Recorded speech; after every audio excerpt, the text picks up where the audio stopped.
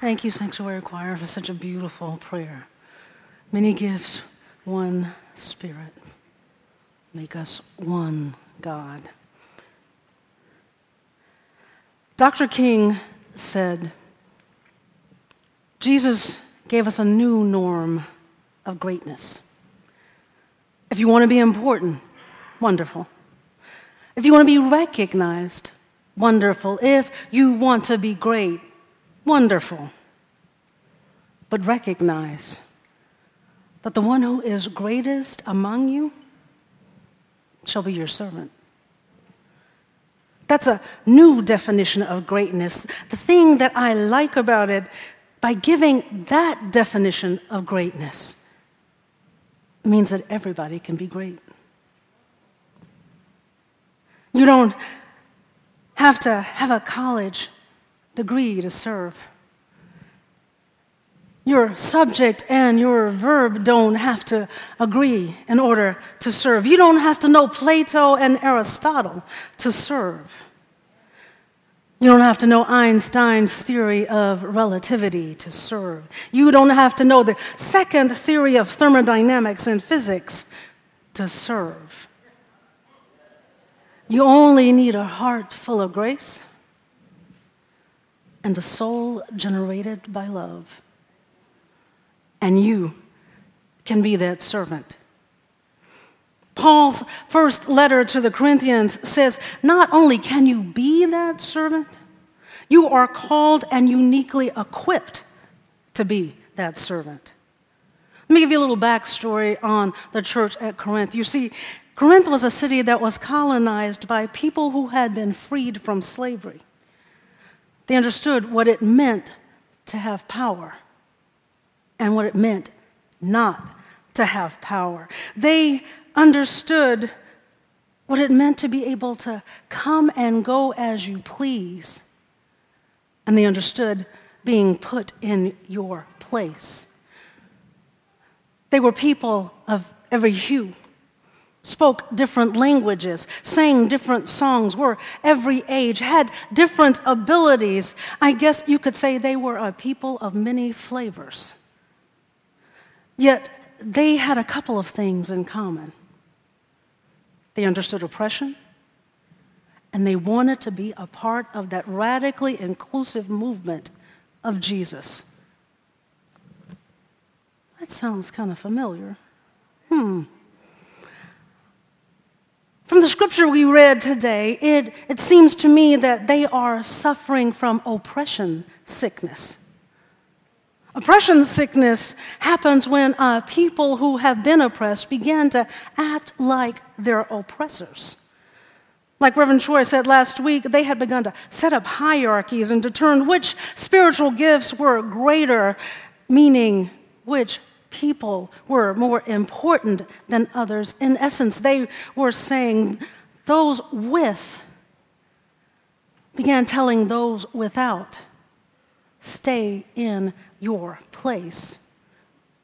I can see Paul shaking his head as he hears of this nonsense. He had to be thinking, I am certain I told them that no gift is greater than another, because all of them have been given by God.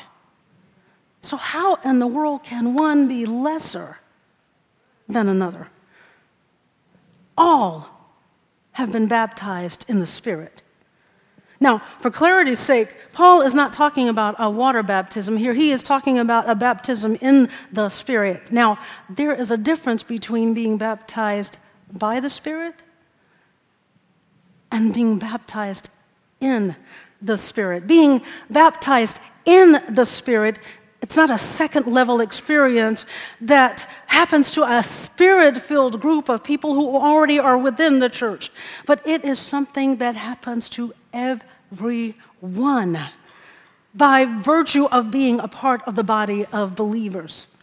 A spiritual baptism recognizes exactly who we are, uniquely and wonderfully made, perfect in our imperfection, with our own innate abilities through which God's Spirit indwells through us and goes out into the world.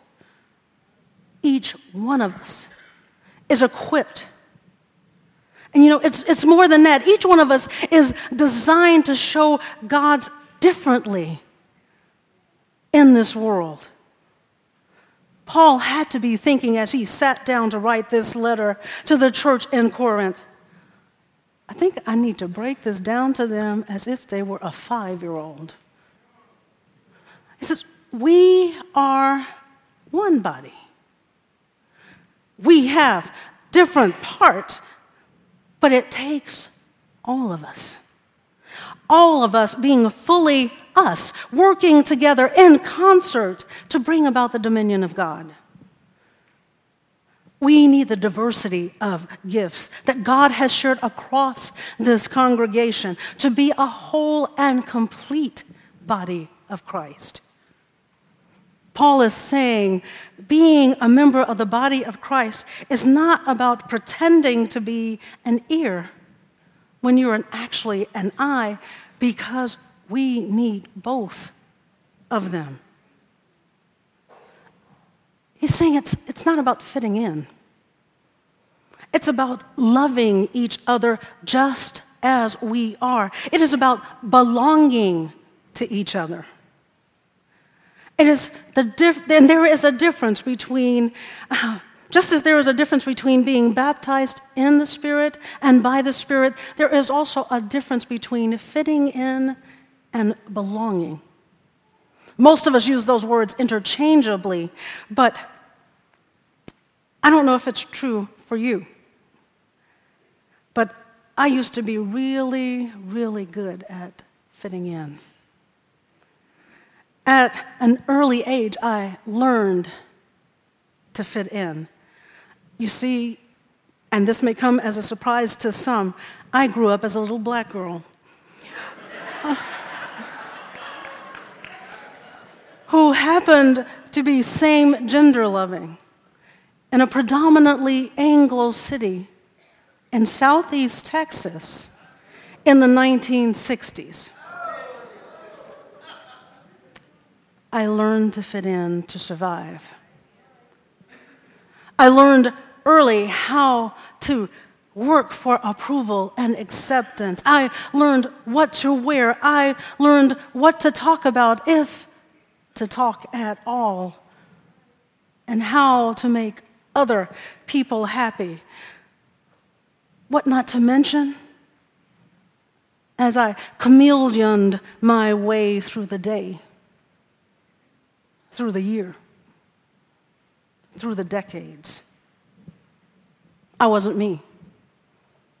And when you aren't being your authentic self,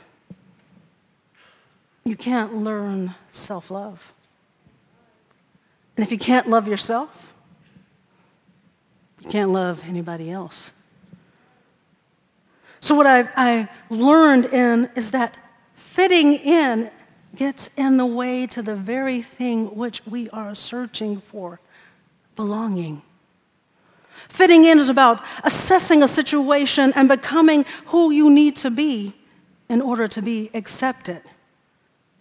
Belonging, on the other hand, doesn't require us to change who we are. It requires us to be who we are, fully. I'll share with you what Brené Brown says are 3 truths that she has learned about love and belonging. 1, love and belonging will always be uncertain. Even though connection and relationship are the most critical components of life, we simply cannot accurately measure either of them. Relational concepts don't translate into bubbled-in answers. Relationship and connection happen in an indefinable space between people, a space that can never be fully described. 2, she says, love belongs with belonging. I can't separate concepts of love and belonging because when people speak of one, they also talk about the other. when emotions and experiences are so tightly woven together in people's stories that they can't speak about one or the other, it is not an accidental entanglement. It is an intentional knot. Love belongs with belonging. And 3, a deep sense of love and belonging is an irreducible need of all people.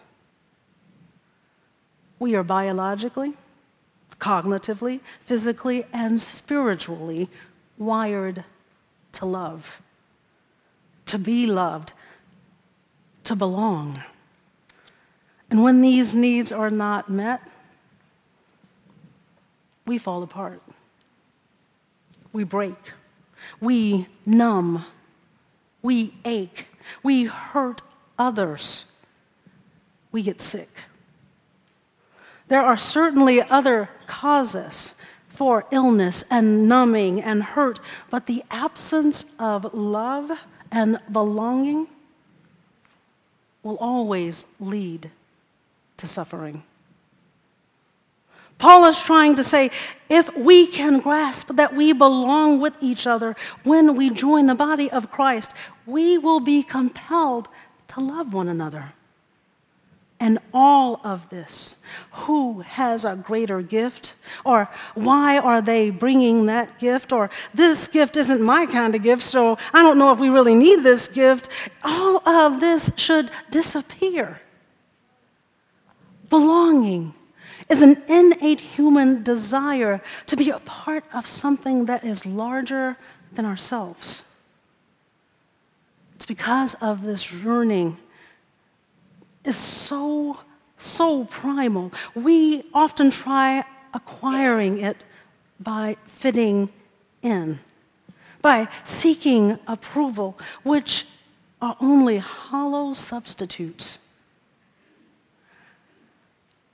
Because true belonging only happens when we present our whole, imperfect selves to the world.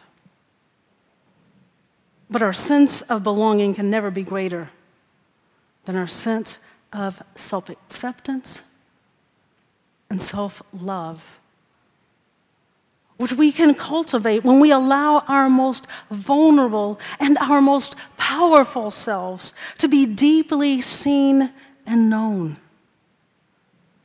And then when we honor the spiritual connection that grows from that offering with trust, respect, kindness, and affection. I want to tell you about an example of belonging. These 2 guys found their place here at Resurrection. It wasn't until they were in their 60s that they even walked through the door. But they liked what they saw, and they decided to belong. So they joined a home group.